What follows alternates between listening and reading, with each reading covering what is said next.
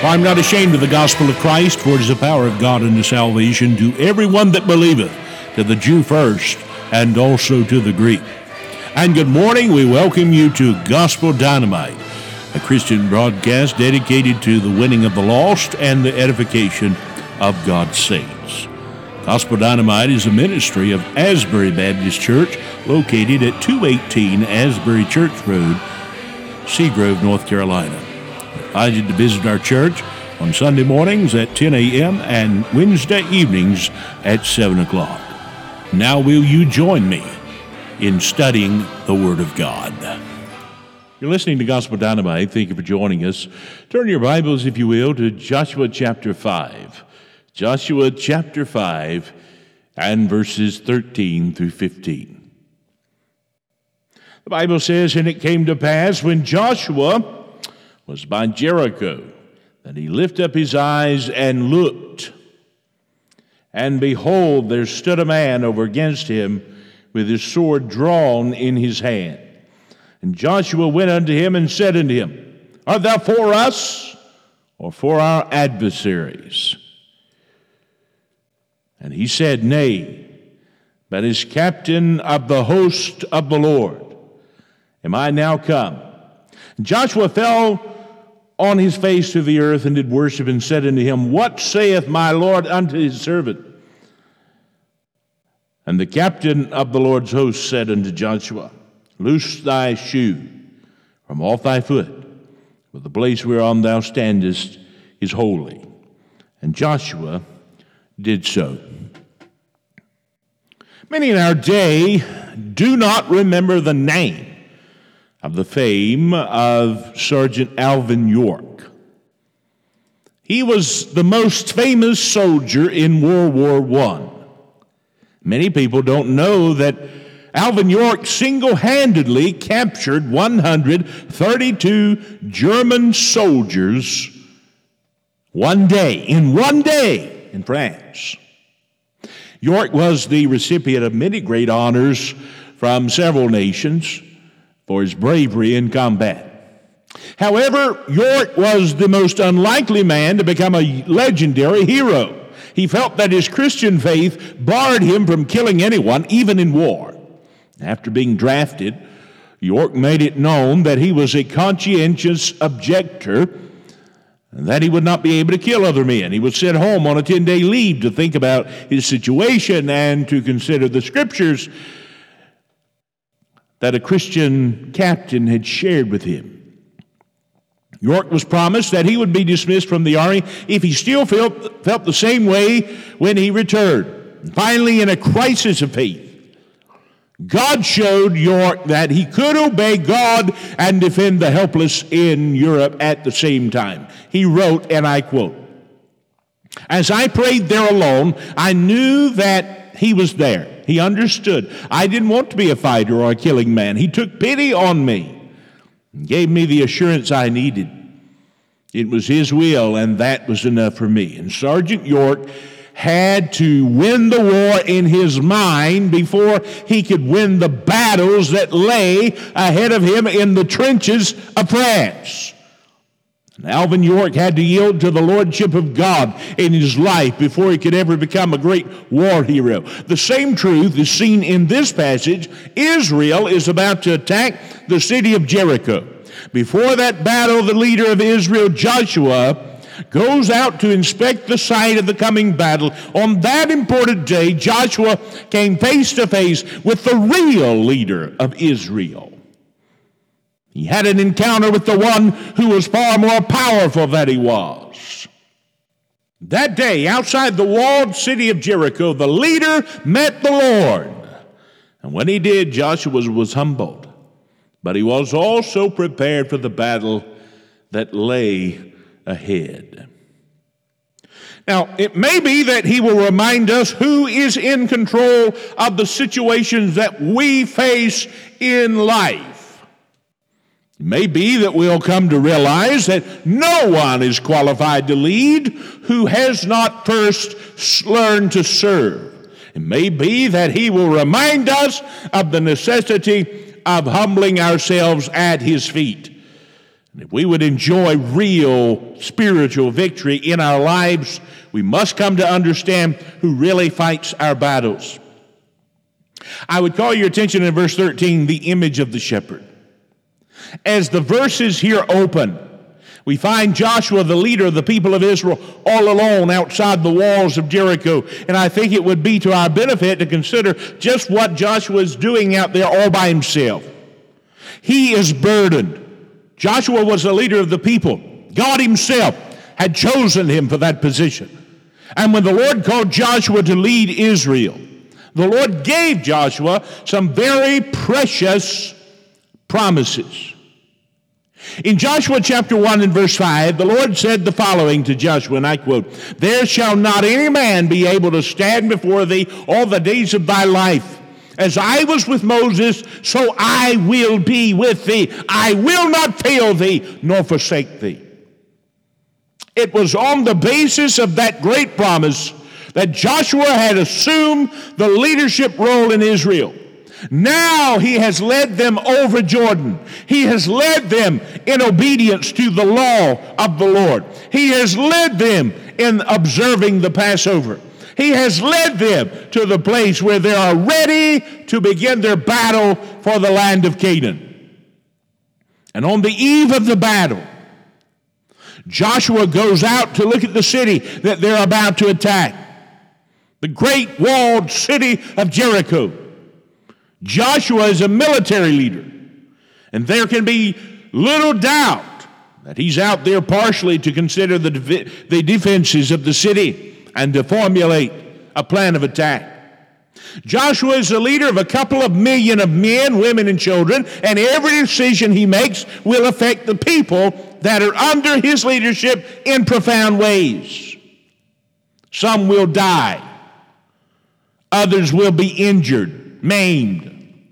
Families will be torn apart. Lives will be altered based on the decisions that Joshua makes.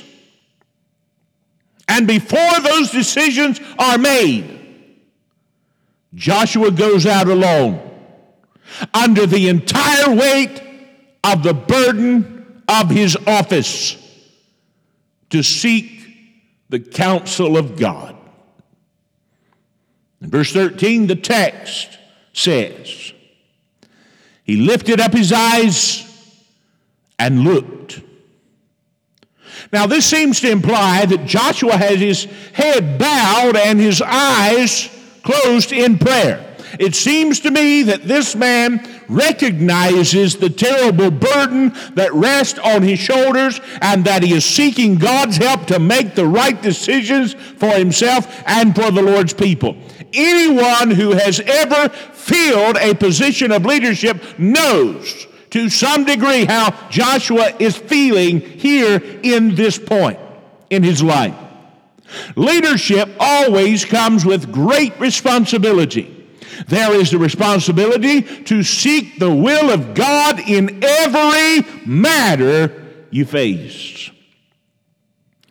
There is the responsibility to make decisions that honor God above feelings.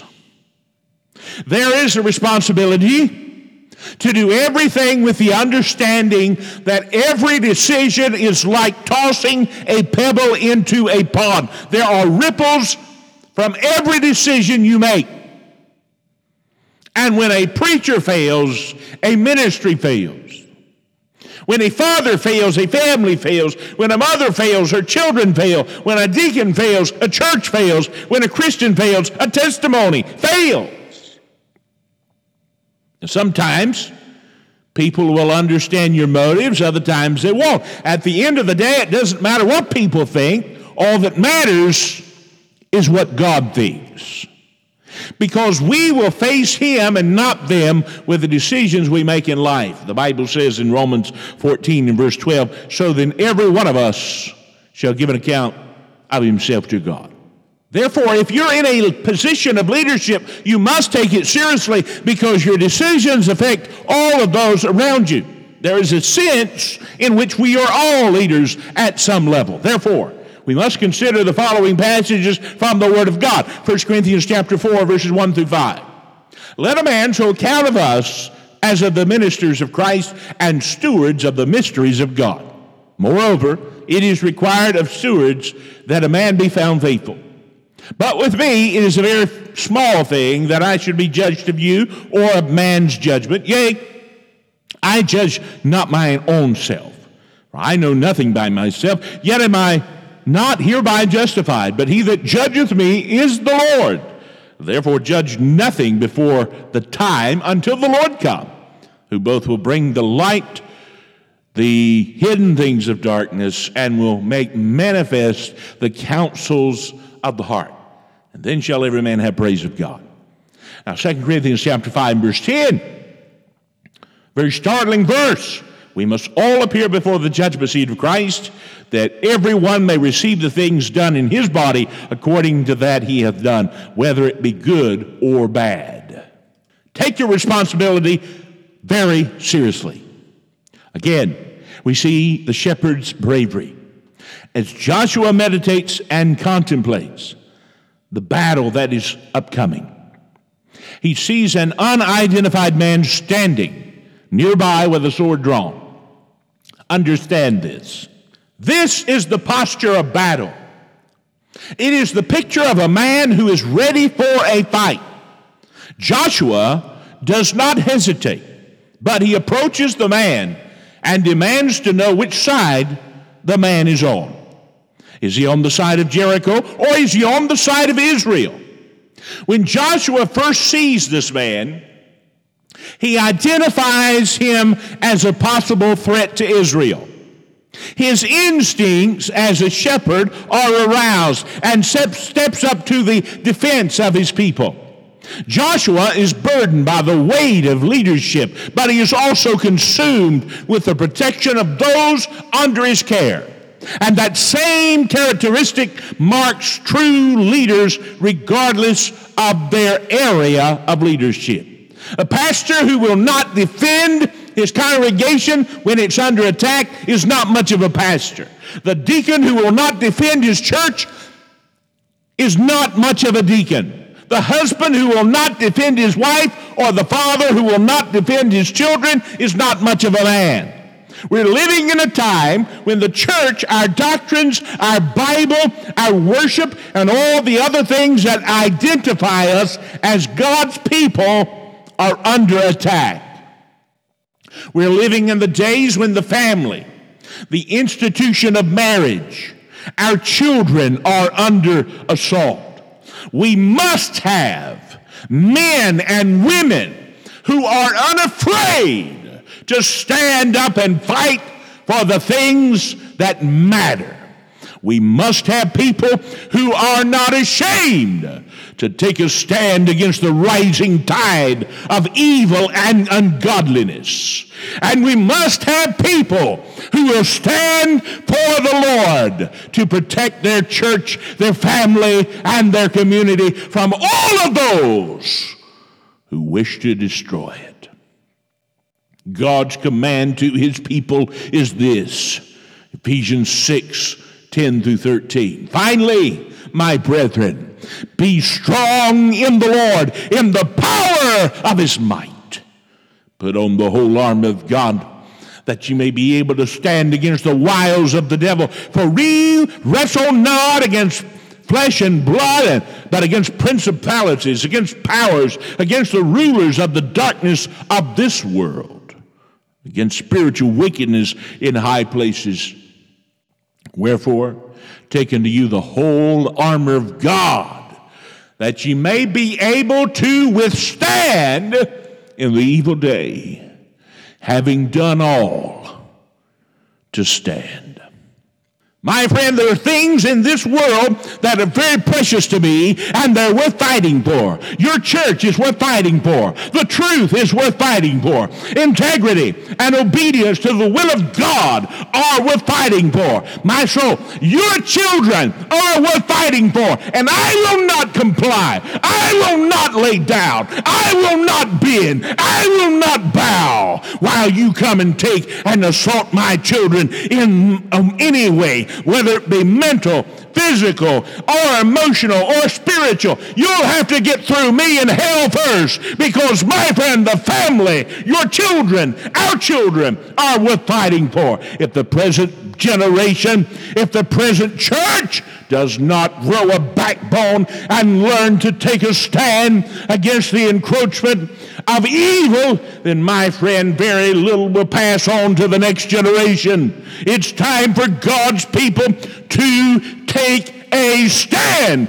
I am sick and tired of macaroni backbone Christians. I am sick and tired of the Church of Jesus Christ being walked over, because we serve the King of Kings and the Lord of Lords. Verses 13, 14. We see the image of sovereignty. While there is an image of a shepherd in this passage, my friend, there's also an image of a sovereign God. This text reveals the problems, the perils, and the pitfalls of leadership. But it also draws our attention to the idea of lordship. Even though Joshua was a leader of the people, he himself was under the lordship of God Almighty. And these verses identify and clarify the person and the power of the one Joshua encountered outside of Jericho that day. Notice the Lord's posture. When Joshua encounters this man, he is said to be standing with his sword drawn in his hand. It's the picture of a person ready for battle. This is not the image of some passive observer of events.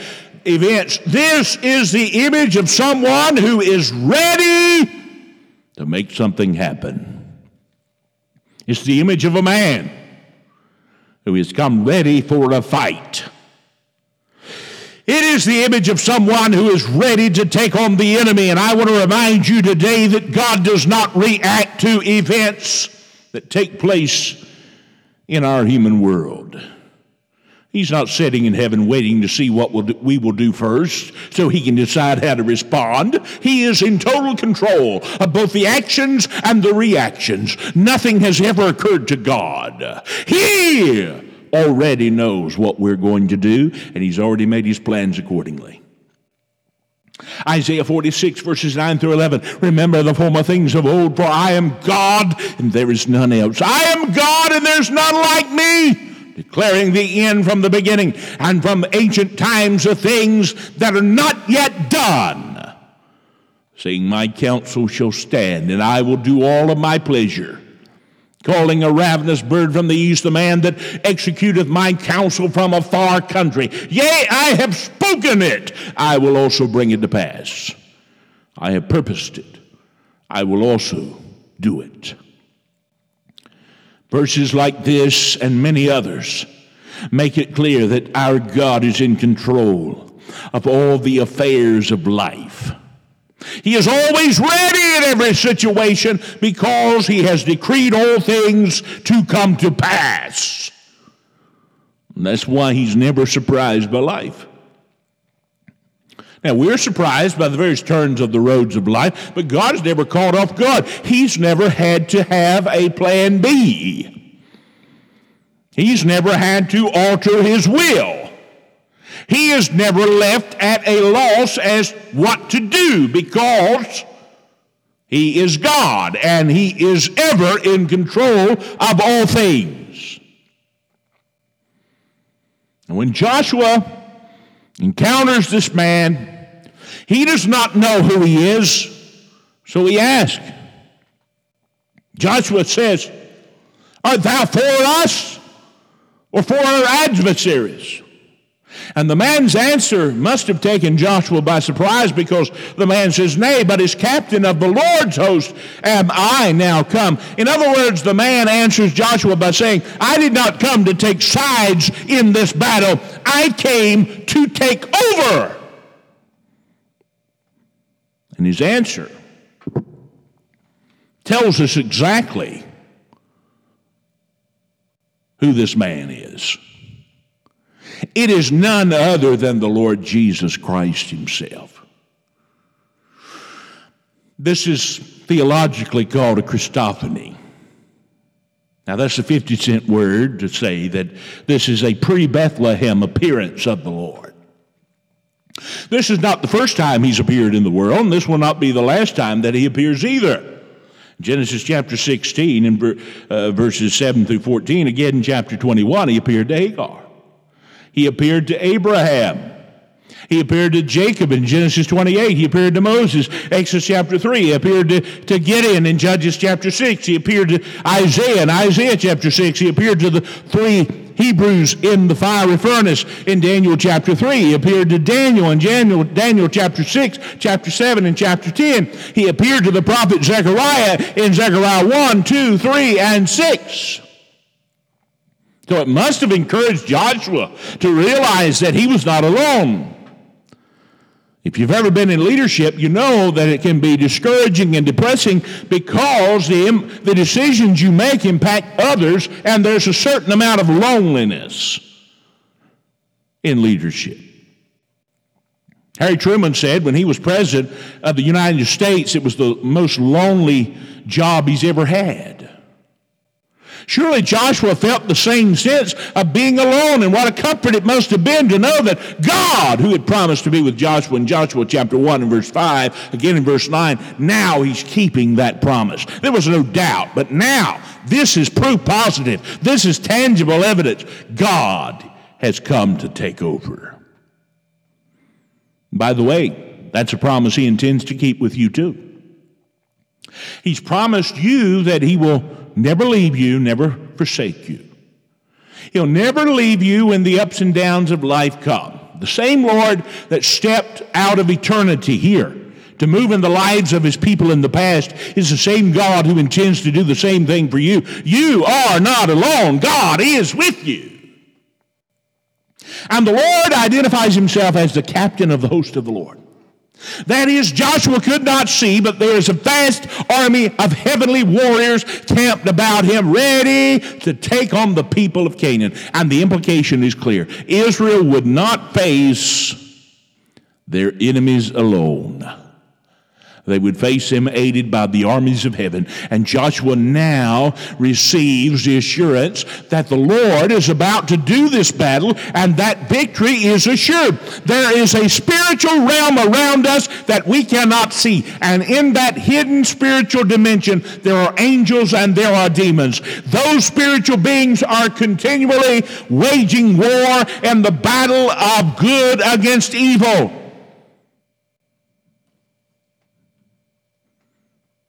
The same power that came to aid Israel in Jericho is the same power that comes to aid you when you need God. My friend, our God is still the captain of the Lord's host, and he still fights battles on behalf of his people. And all of these truths serve to remind us that our God is sovereign.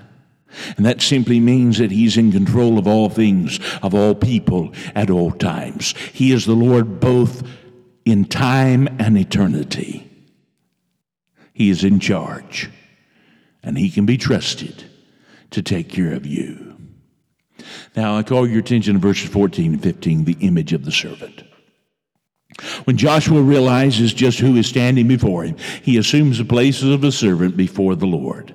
And Joshua's attitude toward the Lord has much to teach us about how we approach God as well. Joshua realizes that he's face to face with God himself, and he falls down before the Lord to worship him. Joshua exalts the Lord and acknowledges his position by bowing at his feet. Here's the indication. Joshua is submitting to the will of God and that he knows who is in control. Then Joshua wants to know what God would have him do, and he's yielding his role as leader to the Lord. He's assuming the place of a servant before the master. In this instance, General Joshua falls down before the commander-in-chief, and he yields all authority and power to him. A crucial step on the road to victory is learning to relinquish leadership to the will of God. The leader has to bow to true leadership. You see, before you can have victory, you must be vanquished. Before you can conquer, you must first be conquered. Many today need to do just what Joshua did right here. Many need to lay down their swords at the feet of the captain of the Lord's host and surrender their pride and yield to his authority. That's God's will for his people. 1 Peter 5, verses 5 through 7.